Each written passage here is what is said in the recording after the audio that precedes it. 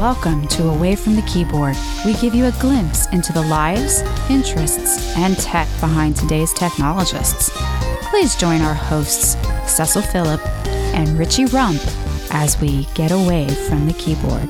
Welcome to Away from the Keyboard, where technologists tell their stories of how they started, how they grew, how they learned, and how they unwind. My name is Richie Rump, and with me is my co-host, Cecil Phillip. How you doing today, Cecil? Richie, it's been such a long time since I we've know, done one of these, man. man. This is so great. Like, I'm listening to you do this intro, and I'm just like, wow, like, is that what we used to sound like? You know what I mean? It is such an amazing feeling to be back here, to be podcasting again, and to be able to share all these stories with everyone. Yeah, and I know that it's taken us like 6 weeks to get this thing out, even though we've had this episode in our inbox for almost 3 years, which is kind of embarrassing to say that. But the great thing about this conversation is that it's kind of evergreen. Right. And I mean, a good story is always a good story, right? Absolutely. So like you mentioned, you could always listen to it, and, you could share it with your kids, with your families, with, tons of different folks. And hopefully someone somewhere will be able to get some good information out of it. Yeah, there's Eugene's a really interesting guy, and I really love this episode, which is why I chose it to be our kind of first official episode back. Awesome, man. So what are we doing first? What are we doing now? All right, well, let's talk about what we've been up to over the past week or so. You know what? I've been looking into Vue. Like the Vue.js JavaScript library? Is that what we're talking about? Vue, yeah, the JavaScript framework. I'm thinking about maybe possibly doing a front end project kind of on the side. Nice. And so I decided to take a look at the frameworks out there, because all the stuff that I've done over the past 5-7 years has always been so simple that I could pretty much get away with just vanilla HTML and JavaScript and just kind of be done with it. But this next one I think I'm going to be doing is going to be a little heavier. So I figure, well, let me take a look at the frameworks that I've been hearing about for forever, that I've been stuck doing back-end stuff. And I haven't really done much of the front end in a long time. So I said, let me look at Angular, let me look at React, let me look at Vue, and what can I get in the fastest? And that looks like Vue. It looks like Vue is my winner. So just a little how I kind of went about this. I've been looking on stuff online, reading the docs, trying not to spend too much time evaluating this stuff, but just saying, okay, what's important to me? And that's speed to get things started, and some of the key feature sets. So I took a look at some of the feature sets, and you know what? They're all great. All these front end, these current front end frameworks are all phenomenal. They're all fantastic. And I think what sold me on Vue is that it's just simpler, just to get started. There's not a lot of things in the box. You could add it if you need it, but it's just a heck of a lot simpler. And there's a lot of kind of templating that I'm kind of used to. So I'm in the middle of taking a look at some Pluralsight courses, one from our buddy John Papa. He has a really great big picture course on Vue. So I went through that, and probably going to sit through another Pluralsight course.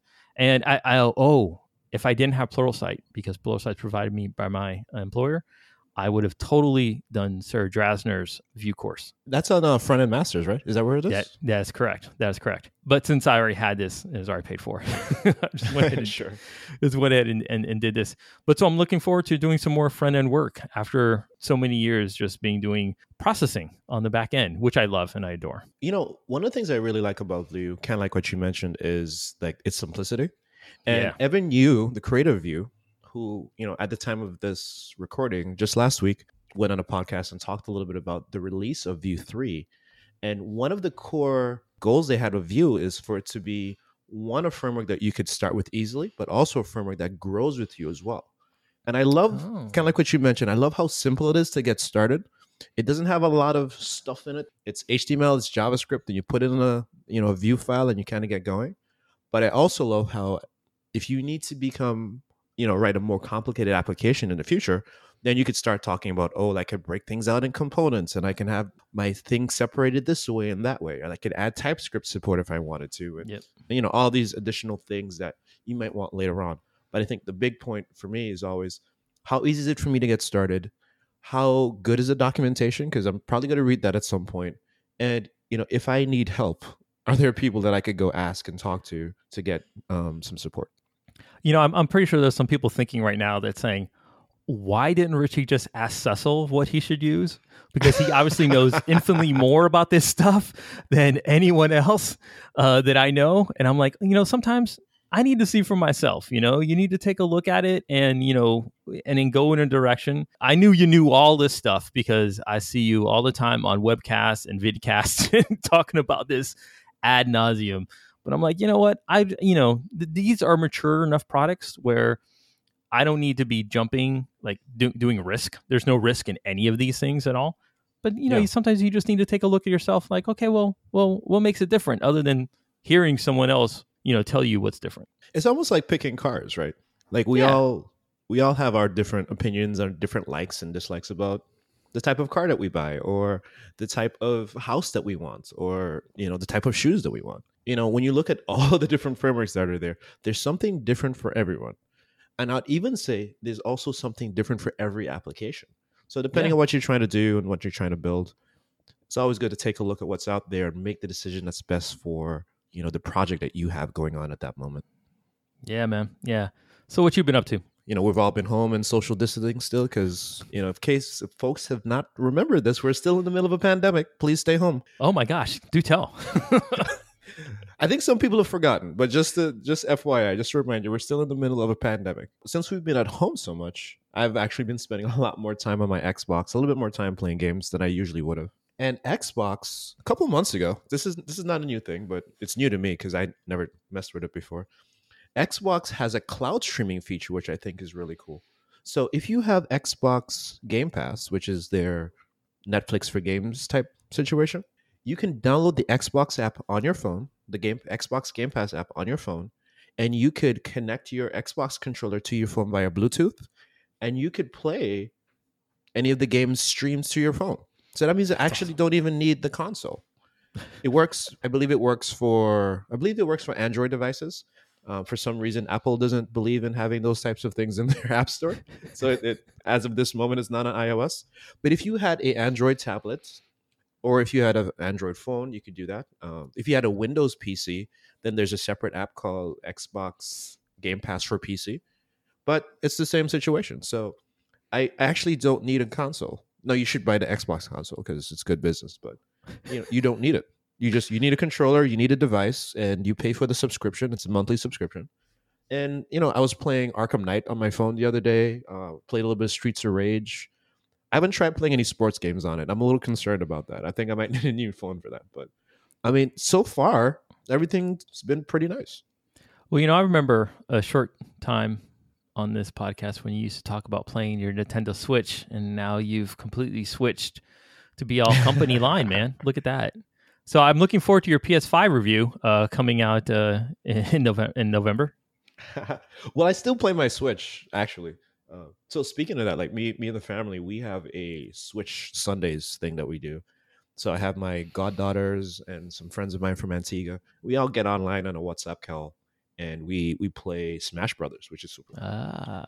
So the Switch is still there, still play that. But I was just really interested about this world of game streaming.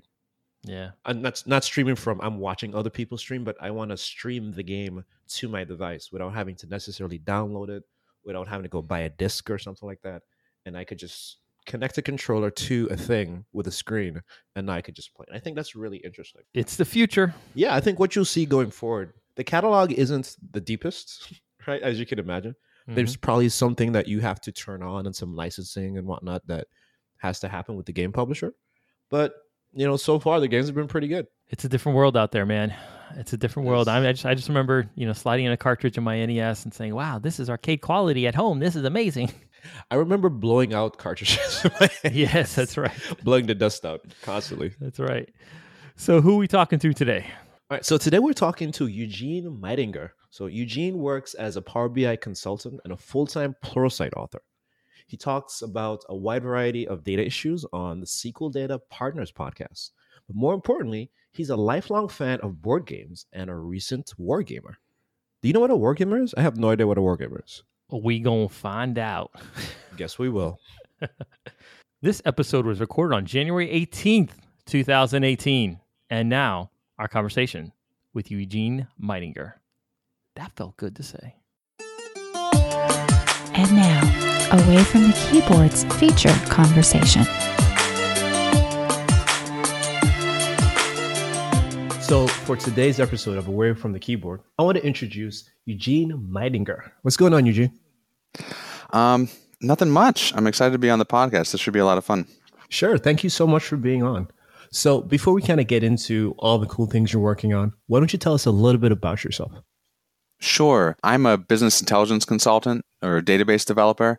So I do work for customers with SSRS, Power BI, SQL, a little bit of database administration, that kind of stuff. I live in Pittsburgh, Pennsylvania, and am not particularly happy about the amount of snow and cold that's out right now. But I've been living here my whole life, and I'm definitely a huge fan of video games and board games especially.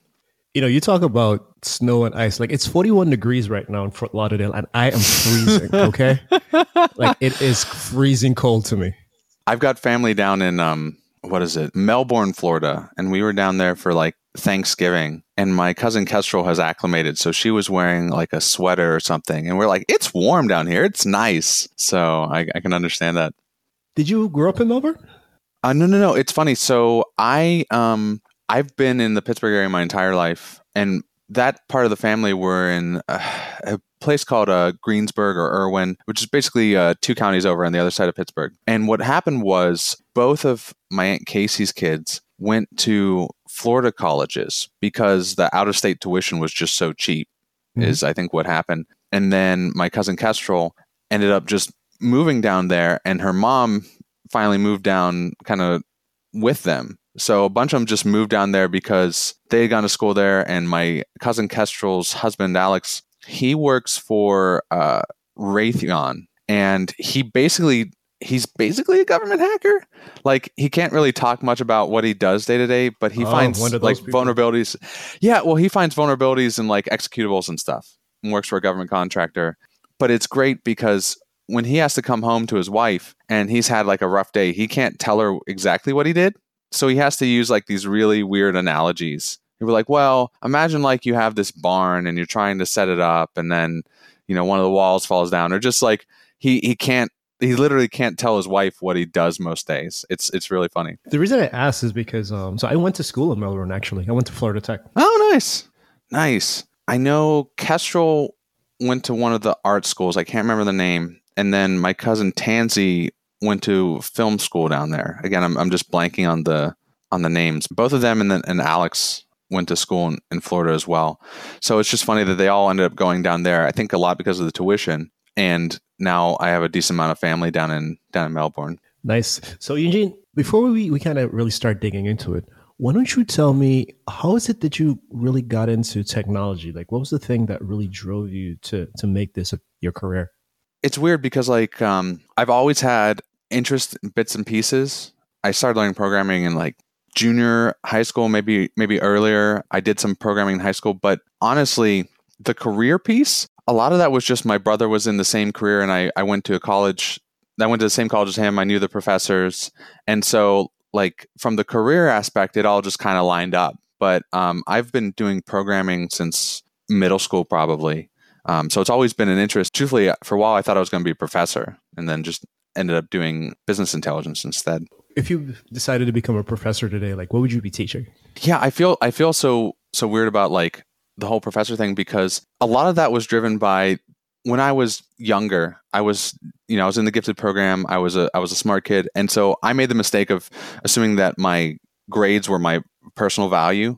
Do you know what I mean? I was definitely the kind of kid who got a B in college and would like cry over it, which is just really unhealthy. And so it made perfect sense that, oh, well, the extrapolation of that is you're going to be a professor. I probably would teach on databases because that's what I know. And I was going to go into computer science and be a professor in that. But I think at this point in my life, I'm able to get all of the stuff that I've wanted out of like being a professor, but get paid a lot better by being a corporate shill. Because I do a lot of presentations with SQL Saturdays and local user groups. I help run Power BI user group, and I'm like every other presenter for that. And I'm doing Pluralsight, and I'm actually getting paid to basically teach people in that way. So I'm getting to do all of the teaching and presenting that I would want to do. So at this point, there's not nearly as much interest in becoming a professor because I'm able to make a lot more money in the corporate world, and I'm still able to do all the teaching and presenting that I would want to do.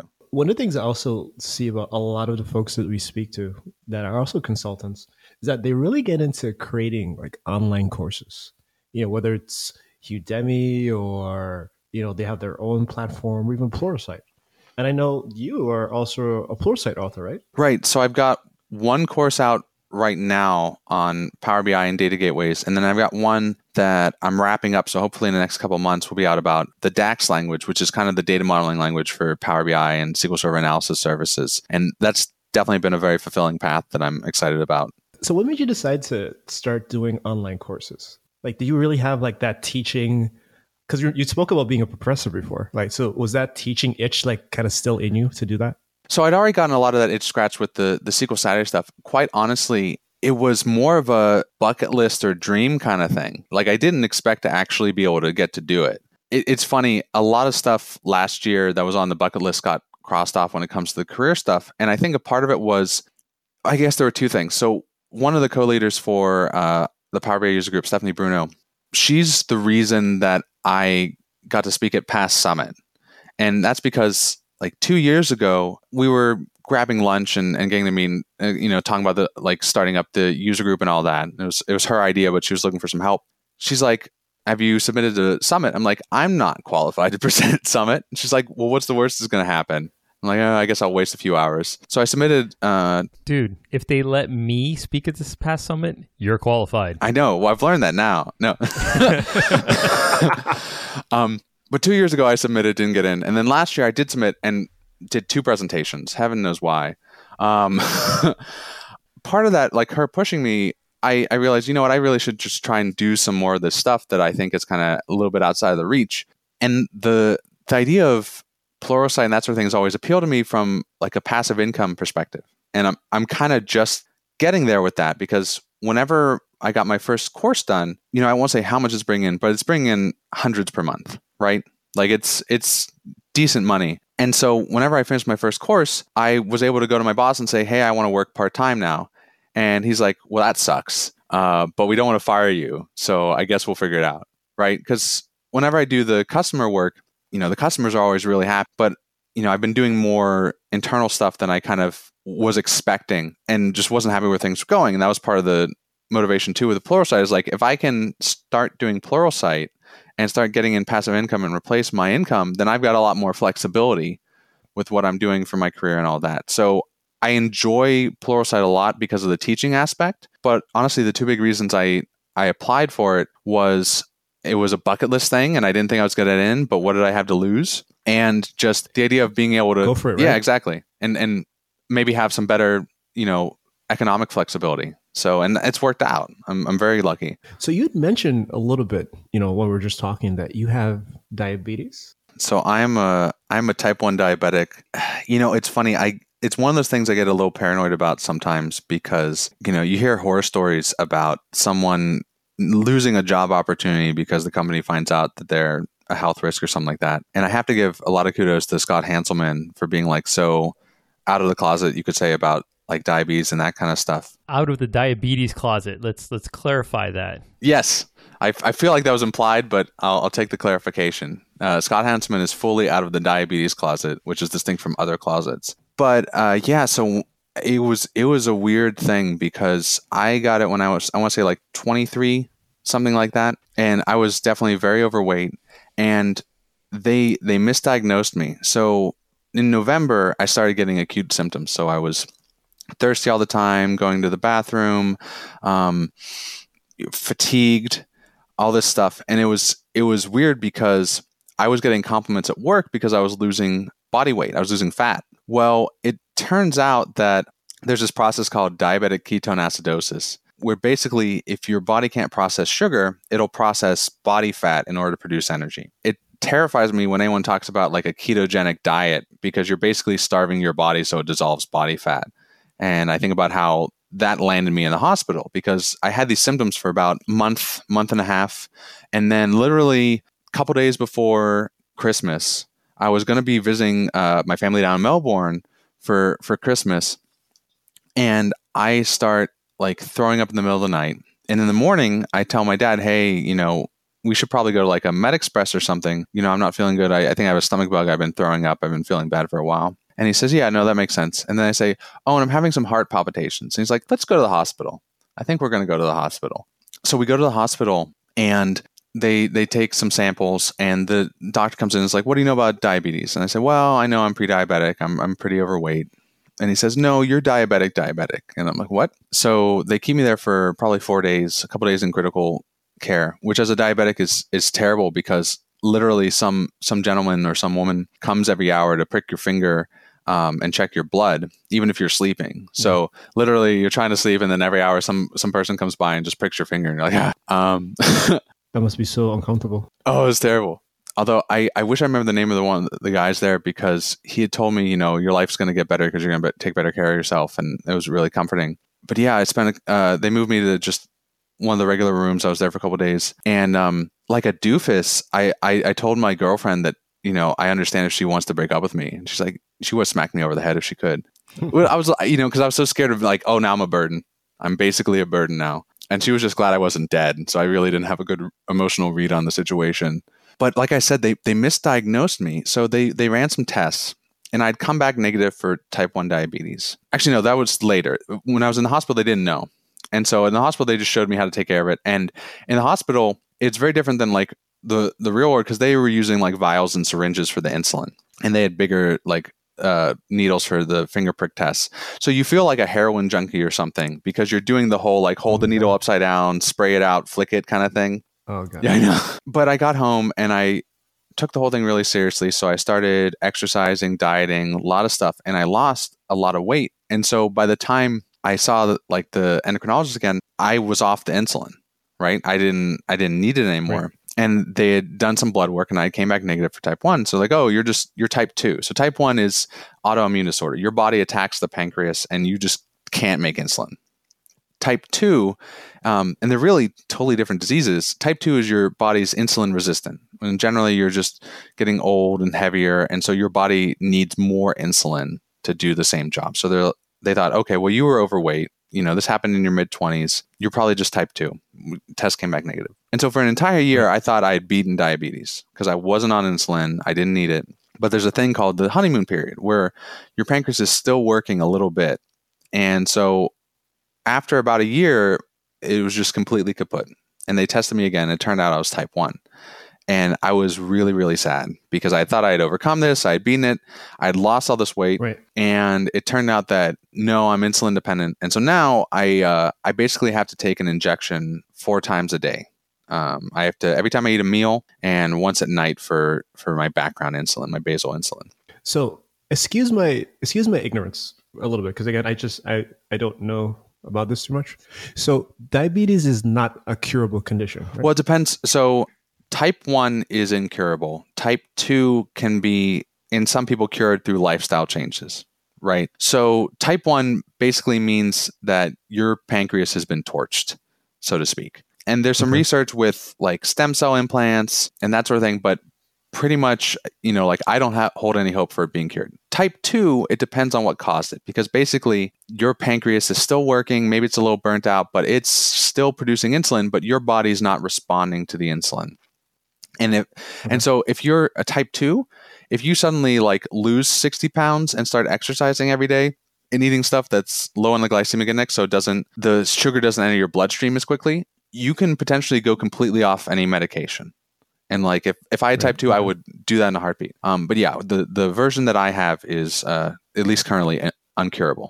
So you're so pretty much like you just have to be on medication for the rest of my life. Yeah. Anytime I eat food, I have to take an injection. At some point I could go on a pump. I really don't want to do that. But as it stands right now, for the rest of my life, if I want to eat food, I have to take injections. So you mentioned Scott Hanselman, and I know one of the things that he does on his blog, again, that he's very open about, is that he does this hack yourself thing where, he uses all these little devices and he finds little interesting pieces of technology to help him manage his condition. Do you do anything similar to that, or do you have any special devices you have to use? I could do some of that, but it just hasn't been worth the effort. Like, I find the idea really cool. I do have a continuous glucose meter. So I do have a thing that basically checks my interstitial fluid every 5 minutes to tell me what my blood sugar is. But I just haven't had the need to try and like communicate that online to a loved one or do any kind of analysis on it. So it was something that I definitely looked into. But for me right now, I basically have, it's the equivalent of like a pager, or it looks a lot like a 2000s iPod or something like that, but a little bit chunkier. And it basically tells me what my blood sugar is every 5 minutes, and it'll alert me if it gets too high or too low. And for now, for me, that's been sufficient. But as a type 1, it is really hard just to get by with the finger pricks, where you check your blood sugar, 4 times a day or something like that, because you just have so much less control over it. So getting on a continuous meter has been really helpful. I think it's really cool, some of the stuff he does. Like, he showed how to have it so that in your command prompt, your blood sugar shows up and where it's going and all that. But for me, there just hasn't been enough of a need to kind of dig into that yet. So with your condition, has it affected your family at all, or the way that you work, or do you have it pretty much well managed for the most part? It hasn't had too much of an impact, and I've gotten better about being a little bit more open about it. When I first got it, again, I was worried about, it's going to cause problems. That project that I did in Access and Power Pivot, one of the funniest and most embarrassing things was when I thought the customer wasn't looking, I basically like palmed a bunch of sugar that was for coffee because I was having a low blood sugar. And they're like, "What are you doing?" I'm like, "I'm having a low blood sugar." And they're like, "Well, here, let me get you a candy bar." Right? Like, I'd made a much bigger deal of it than I needed to. The one other time I can think of where it like impacted work, and I feel so terrible. This was early in the career. We were doing a big ERP migration. My coworker and I were working on Saturday. I tell him, "Hey, I'm having a low blood sugar. I'm going to go to the bathroom to check. If I don't come back in like 10 minutes, come after me." That's apparently a very like alarming thing to tell someone. So I probably should have phrased it differently. Reworded it a little bit. Yeah, exactly. In a different way. But otherwise, it hasn't had too much of an impact. I mean, certainly people are curious and stuff with the family, but it's funny. My wife, when I got hospitalized, a little bit after that, she looked up some YouTube videos about, being a partner of someone with diabetes. And she's just always so appreciative that I do take it seriously, because the videos are like, make sure they don't lose their foot, or make sure they don't go blind, or whatever. Because if it's unmanaged, you get something called a neuropathy, where you lose sensation in your extremities. You get something called retinopathy, where you can cause damage to your eyes. So there's a lot of stuff that you can damage if it's not controlled. But thankfully it has been. So my wife Annie's just really appreciative that I actually take care of myself, truthfully. Cool. Yeah, because I'm sure that support again from your family is extremely important. Yeah. It's funny, and there's a fine line that Annie and I try to balance, because how much junk food do you keep in the house, right? Because my life would be a lot easier if we didn't have any, but at the same time, I want her to be able to live her life. So we try to find a balance with a healthy balance. Yeah, exactly. And I'm sure the story is going to be really helpful for, our listeners that may have diabetes or even other similar diseases, to kind of just hear your story, right? And hear how, you're still able to be successful and do your job and have a family life and still be able to manage your health at the same time. So we really appreciate you sharing that. Yeah, thank you. Why don't we move over to some lighter conversation? Yeah. Now, I know. I mean, I don't want to sound like we could cut this off. No, you're fine. Good. One of the things we really wanted to talk to you about, you're really into gaming, right? You're playing video games and board games and whatnot. Yeah. And so why don't you tell us, how did you get into board games? What's some of the games you play in, what do you really like about that? Yeah. So it's interesting. In retrospect, I think one of the reasons that I got into board games so much is because, meeting me, you wouldn't believe it, but I'm an introvert, right? So no. Yeah. A tech guy is an introvert? I know. Say it isn't so. I'm kidding. No, it's fine. Well, you say that, but I definitely made an intentional effort once I got in IT to work on my social skills, because I didn't want to get put into that bucket. But yeah, no, people just wear me out. And whenever I was younger, I really wasn't the best with interacting with people. And board games are really nice because there's structured socialization. There's rules and there's things that you're supposed to be doing. And you could play Settlers of Catan and say almost nothing except, hey, you want to trade this wood for a brick or something like that. And so I think one of the reasons I definitely found it so appealing is it was a way to engage my brain, but it was also a way to like interact with other people in a kind of controlled environment. The first couple games that I found out about were the stuff by Looney Labs. So if you've ever played Flux, which is only a semblance of a game once you like actually get down to it. But stuff by them, Aquarius, some other games. I got started with that, and then I found out about Settlers of Catan. And after that, it was kind of off to the races. Although it's funny, so Settlers of Catan is this like the quintessential gateway game, or a gateway game for like family strategy, German strategy board games. And we would play like 10-hour days of it with my cousins and my brother and I. But the problem is, if your family isn't big gamers, at a certain point you move on and they haven't. And they still want to play the same old stuff. And you're like, can we play something new? And actually the first recorded... We've only played this twice. What do you mean you want to go to another game? I know. Oh, it was the worst with my cousin Tansy, because like she would want a random board every time, right? After a while. And I wanted to like do some of the scenarios in the book. I want to make sure it was balanced. And she's like, no, can we just like throw all the hexes down and see where they land and just have these long stringy islands? And I'm like, that's not balanced.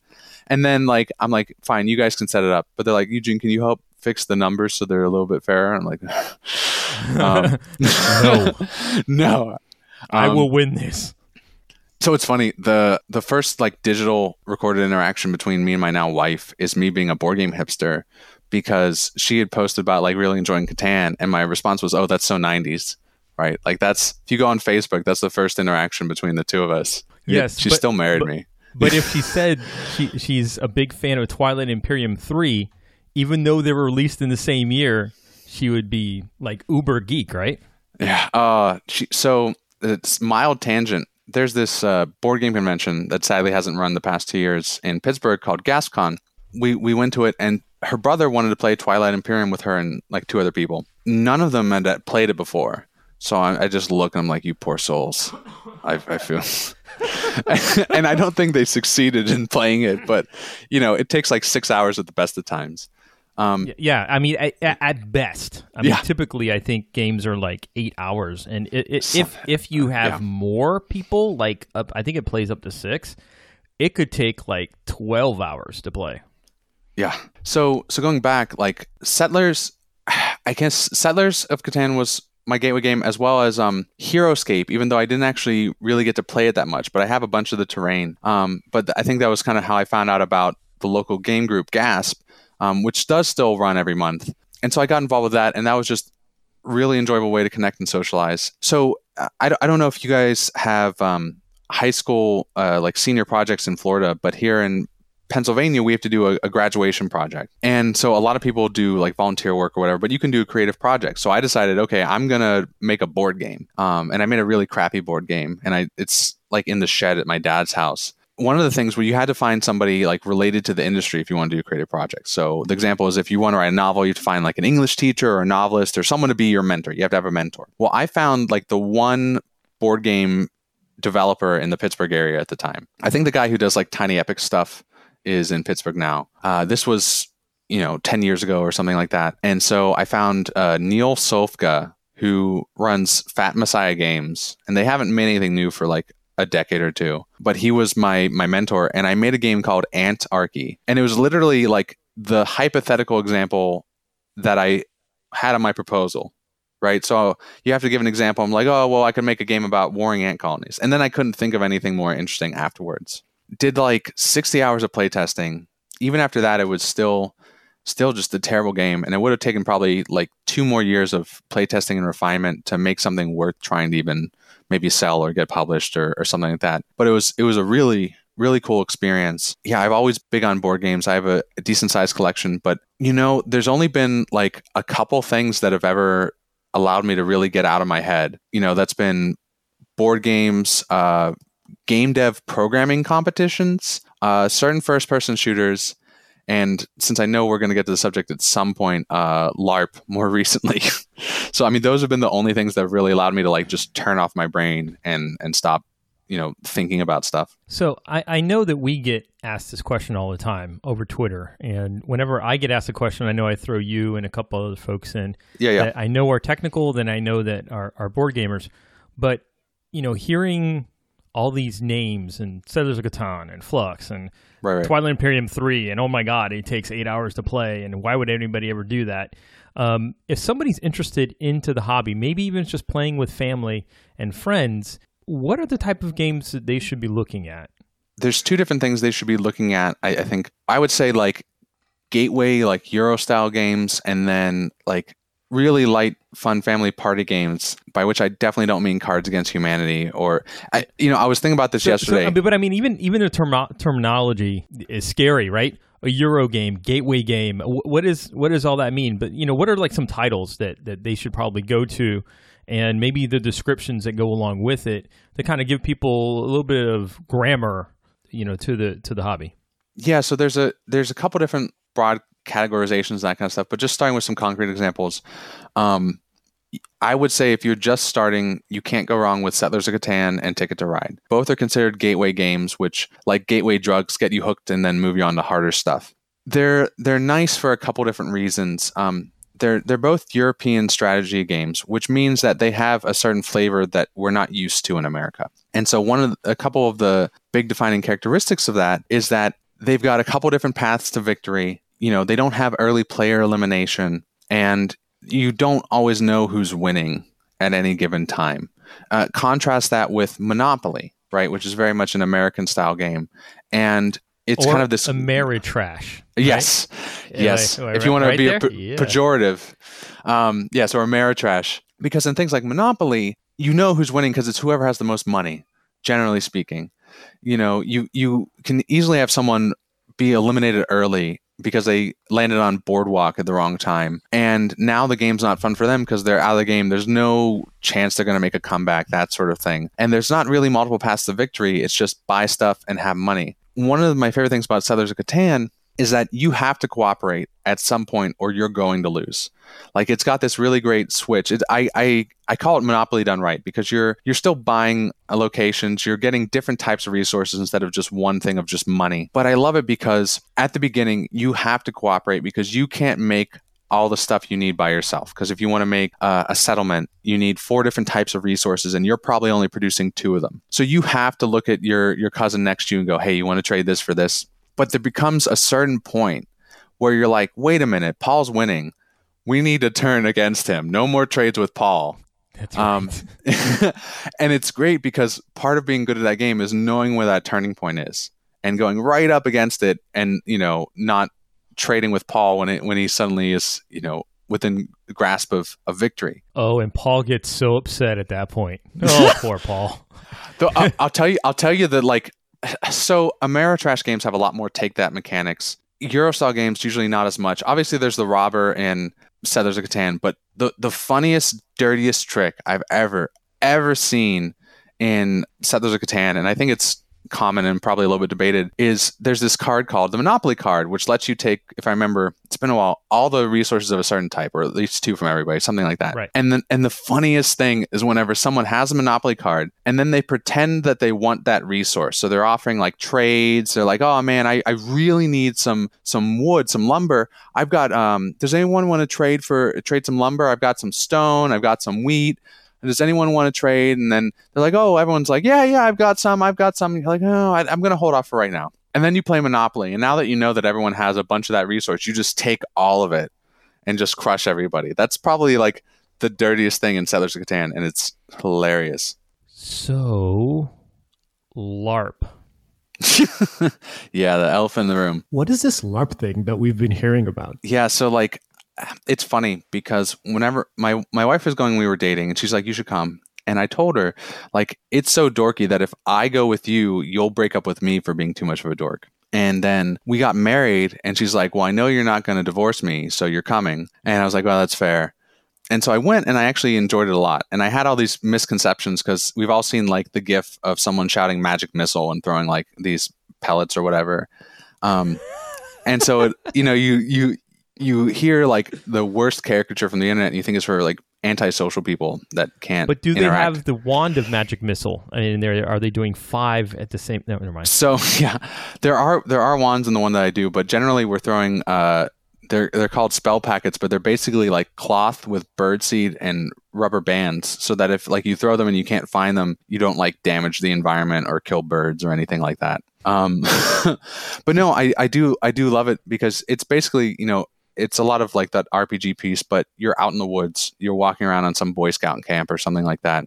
Honestly, it's been amazing for a couple reasons. Just like, you know, you talk about getting away from the keyboard. Well, walking outside, being away from any screens, being hyper social, right? Because again, with my line of work or just life in general, I don't get to interact with a lot of people. And so being in a situation where other people are forced to interact with you, whether they're, you know, NPCs and they're pretending to be goblins or they're merchants or whatever, it's just so nice. And it's been one of the best ways for me to disconnect. But I play a gypsy healer. So most of my job is healing people whenever they go down. But I enjoy it a lot, truthfully. So what type of things do you need when you LARP? And give it a general definition, because maybe folks listening to it don't know what LARPing is, and maybe they're just scratching their heads right now. Yeah. So it stands for live action role playing.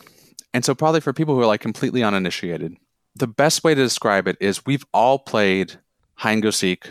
We've all played tag. And sometimes we've played like more complicated versions of those things. Like when I was young, we played zombie tag, which was the coolest thing. It was like this homebrew game. And we had it so one person started out as like this fast zombie, and he tagged more people and he got slower, and they were all zombies and that sort of thing. So like imagine one of these childhood games, but then add a lot more layers of complexity and add 2 or 3 times as many people, right? So now you have 60 or 70 people on the woods who are dressing up, who are in character, and they're playing in this kind of Tolkien-esque world where you might have elves and halflings and goblins and trolls and ogres and all that kind of stuff. But generally, the way that works is like a lot of role-playing games where you have some sort of quest or encounter, and then a lot of times you go and fight monsters, or you might try and talk your way out of a situation. And so the combat, it's basically, in a lot of cases, foam swords, that kind of stuff, shields for like the magic casters. You're throwing, like I said, these spell packets, which are basically like cloth with birdseed. Depending on what race you're playing, there's a little bit of dress up required, but usually it's not bad. If you're a human, like I'm a gypsy, so I have to wear like colorful garb is the requirement. If you're a half elf, you have to either have like something for pointy ears or like some eyebrow marker for like pointy ear eyebrows or something like that. If you're an ogre or half ogre, you have to have like yellow face paint, that sort of thing. So there's not a lot in terms of requirements, but it's fun to like, I don't know. For me, it combines aspects of all these things I enjoy. Like I took acting in high school. I really enjoy acting. You know, I enjoy improv. I enjoy role-playing aspects. So it takes all these fun social interactive kind of things, and then it puts you outdoors and you're walking around, you're getting exercise, and you're just getting away from everything. And so it's just this great combination of all these different pieces. Are you following a particular rule set? Is what's preventing a rogue to go completely rogue and just start whacking people with a foam sword?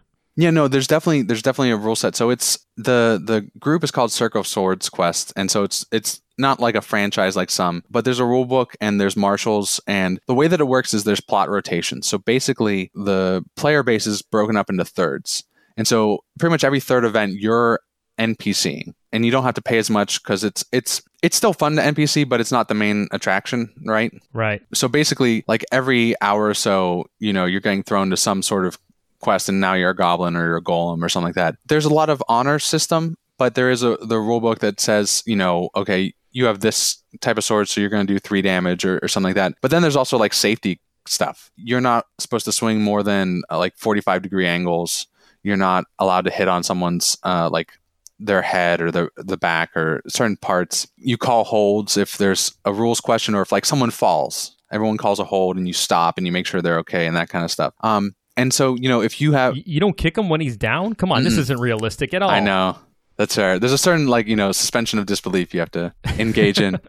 So, yeah, there's definitely rule sets that give it this, this framework. And if you break the rules basically 3 times, then you're out, right? So the first time you get a warning. The second time you get a warning and, you lose a certain amount of skill points in your character. And then the third time you're just out. But generally, that's not a problem. There is a bit of honor system because no one's really keeping track of your mana or your hit points. That's kind of on you, to be honest. And so, there's always a worry about some people who are just, you have 30 mana and you just pretend that you have more, right? Like there's sometimes marshals might, like if there's a big town fight, are be keeping track of like how much you're casting and that sort of thing. But generally there's a little bit of honor code there.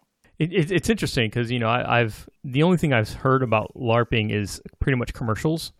Like I've never seen anybody do it. And it looks silly, but it kind of looks fun at the same time. Yeah. I mean, it's basically adult hide and go seek, tag, whatever. I don't know. There's something really interesting about that because there's a higher level of maturity there. One of the things I love the most is, so my character, like I'm a healer and I'm like semi-pacifist. You can't go full pacifist in this game because you'll just get clobbered. I have an ability called Charisma where like 3 times per day, I can basically make someone my friend. So I have to hit them with this packet. Basically, if I successfully hit them and they're like a lesser monster, they're not allowed to hurt me anymore. And usually from a role-playing perspective, I'm so persuasive. They're like, hey, buddy, how's it going? So essentially, you're a cleric casting friendship. Yes, that's exactly it. That's exactly it. My favorite modules are ones where like you expect to be just, murder hobos, right? And and just killing everything. And instead you find some way to like talk your way out of the situation. And I don't know, it's really cool to be able to like use your brain in this lateral social kind of way and solve a problem that doesn't involve code. We'd like to thank Eugene for being a guest on our show. It was great to have the opportunity to chat with him. If you like the show, please tell your friends and leave a comment on the website at awayfromthekeyboard.com. Also, remember to check us out on our Facebook page at facebook.com/AFTK Podcast and on Twitter at AFTK Podcast. You can follow me on Twitter at Cecil Phillip and Richie at Jarris. That's JORRISS. You can subscribe to the show via the website, SoundCloud, Google Play Music, or on iTunes. Next on Away from the Keyboard, we'll have a special guest. Stay tuned and you'll find out who it is. Yeah, because we don't know either. I love it. Peace.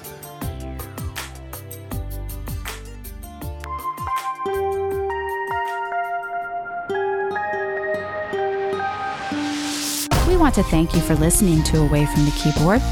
As a reminder, we will have new episodes each and every week. You can interact with us on Twitter at AFTK Podcast or at awayfromthekeyboard.com. Hasta luego.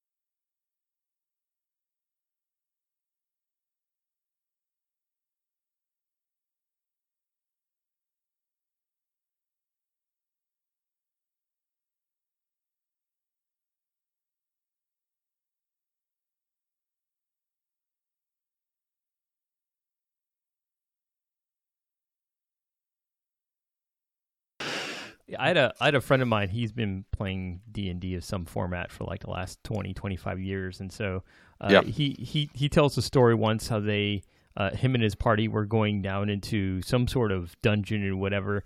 And his character being a bard, he was able, and his charisma was very high. He was able to go and talk his way out of every fight that they went into. And nobody was able to throw, a punch or a swing or any hit points were lost, and they were able to just talk their way throughout this dungeon. And I think it's crazy because you take a look at RPGs and things like that, and in Dungeons and Dragons, and you think, oh, you're just going in fighting monsters and all that, and it's like it's so much of a deeper game than that. How someone with the right dice rolls and with the right things to say, and the dungeon master kind of will accept that, can just walk in the dungeon, talk his way out through every fight, and walks out successfully with whatever they were supposed to fight. And it's not just a bunch of nerds just getting together, doing math. It's, there's a very social aspect to it that, I guess LARPing even probably more so because you're in the full getup and you're you're there in the moment. Yeah, there's definitely a certain amount of immersion. I mean, there's still some of that suspension of disbelief, but like I think too, it helps with kind of this context switching, right? Like, there's this idea that, okay, you want to go to the gym. Well, if you put on your gym clothes, you're like one step closer to actually going to the gym, ideally, right? And I think, you put on this silly outfit and, your brain acknowledges, okay, I guess I'm not at work anymore. I'm doing something totally different. You got any questions for this, Cecil? No, I'm kind of just soaking up and learning what you folks are talking about. This sounds pretty cool to me. It's funny because I'm like, okay, and I'm equating the D&D equivalent to what LARP is doing, kind of in the back of my head. And I was like, oh, okay, I get it. I get that. Yeah. I see that. It's D&D out in the woods, pretty much. So I guess we should be wrapping up pretty soon, Seth. Do you have you seen any of the new, I guess, newish type RPG shows that they're doing like on Twitch and things like that? Not too much. I've listened to like little bits and pieces on podcasts, but I do find it really interesting that there's kind of this revival of RPGs because they're so presentable for like video or podcasts or something like that. And so you've got this whole new wave of people finding an interest in that because it sounds so engaging whenever you have like, maybe not celebrities, but very charismatic, gregarious people playing and being recorded. So I haven't watched too much. I haven't had too much interest, but I think it's really cool what's going on in that. So I think you're absolutely right. So, D&D released their new version a few years ago, and about the same time, my favorite RPG show, Critical Role, hit the air as well, or hit the internet as well. And I think their initial episode 1 has like over 4 million views in YouTube. Right. They just started a new campaign after 2.5 years doing a weekly D&D show.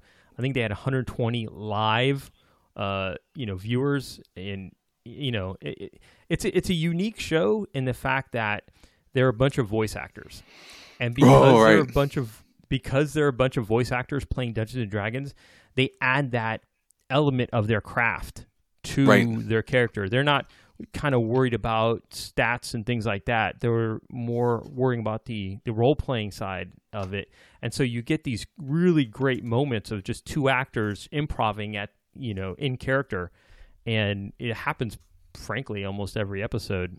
And they have like 425 hours of freaking content, and it's just all out there on YouTube, just waiting. And it's pretty great. And there's rarely a dull moment that you would think in an RP game, that oh, okay, well maybe we do shopping here. They've done a good job about cutting a lot of that stuff off and doing that off camera, and kind of just focusing on the story and the characters, and it's pretty amazing. The other one that I've been watching or listening to, I should say, is another one called Shield of Tomorrow.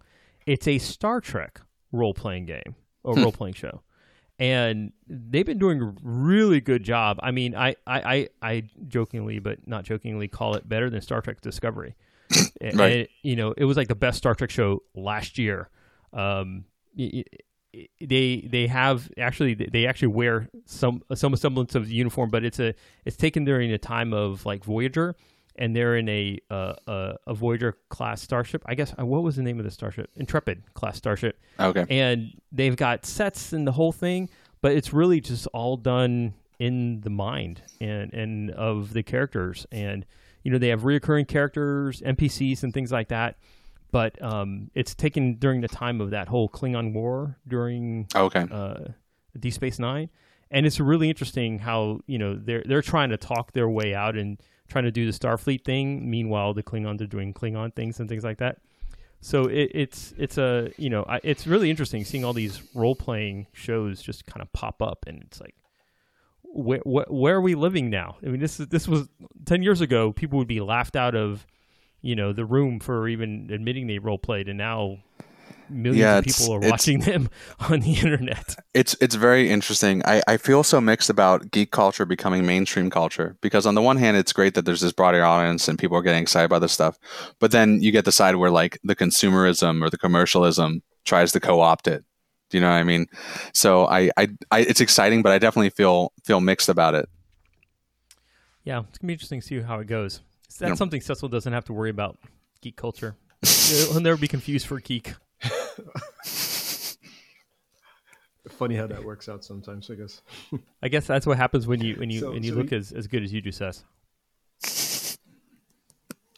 Well, so my birthday was the other day, and so I looked in the mirror, and you know what? I'm starting to get like a lot of gray hair. Join the club. Welcome. It's about time. What is this what you feel like, Richie? Every morning, bro. This is crazy. So I need to get one of those Just for Men brushes when you brush it. Nice. What do you call it? Like brush away the gray or whatever? Like you brush it and the gray goes on? I just keep mine. That's it. I'm kidding. So go ahead and ask your question, Seth. Yeah, Eugene. So we absolutely. need to start wrapping up a little bit. We've been on for a little bit over an hour. So I do have to ask you what we like to call the question of the show. And that is, when you're not working and when you're creating courses and doing some of these cool projects you're working on, what do you do when you're away from the keyboard?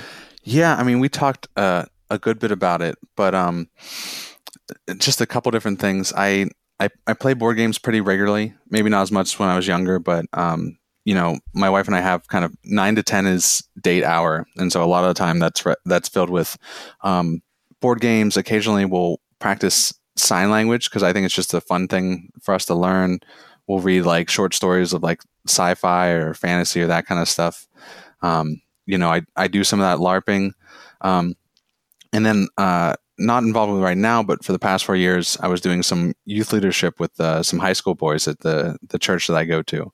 And that's been really fulfilling. So those are some of the biggest things I do whenever I want to get away from the keyboard. So here's the other thing. Cecil bought a Switch right when it came out. He bought 2, sold 1, and then put 1 in the closet. Can you please help me talk him into? Yes. Well, we haven't gotten ours yet. Closet?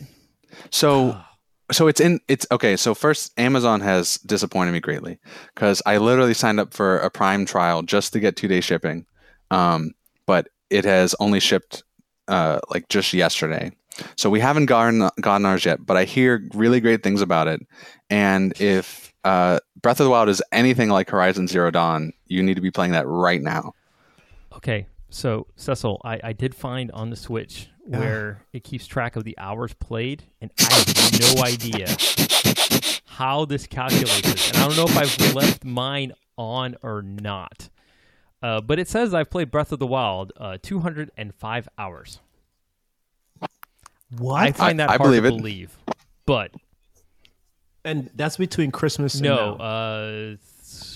Shortly before Thanksgiving. Oh, okay. Got it. So it's crazy amount of hours, even if it's remotely close. But again, I've been playing like 10 p.m. to like midnight, and a little bit and some on the weekends, pretty much every day. Just trying to find every shrine. And I said I wasn't going to do that. I said I was going to beat Ganon and be done with it. And I'm not done with it. And I'm not repentant over it at all. I'm finding new things on the map. Like last night, I went to an area I had not been to. I'm like, how is this possible? How can I've wandered all over this place. How can I be running into something I've never run into? It's amazing. My brother's doing the completionist thing. That's kind of how I got convinced to buy the Switch, because he was over a couple days ago and he's like, you guys need to buy a Switch. I'm like, fine. But he's doing completionist, so he's just to explore the whole world better. He's trying to find every Kokoro seed, and there's like 500 of them. I just call them Koroks because it's like, what's up, Korok? And then when I find them, like I pick them up and I find them on a rock, I'll like throw the rock on their head. It's like, what? Hardcore. But yeah, I've said no to that. I found a third of them already. Yeah. And I am like, I do not want to be wandering with the Korok mask on and it shaking every time when there's the one. No, I'm probably we're going to end up finding all. That's what I'm probably end up doing. Yeah, I'm going to do that. Yeah, I don't know. So I'm traveling next week. I'm thinking this weekend I might go to GameStop or something and pick up a game and take it with me on the plane because I have a 10-hour flight from. I'm lying. I'm sorry. It's an 11-hour flight from Atlanta to Heathrow.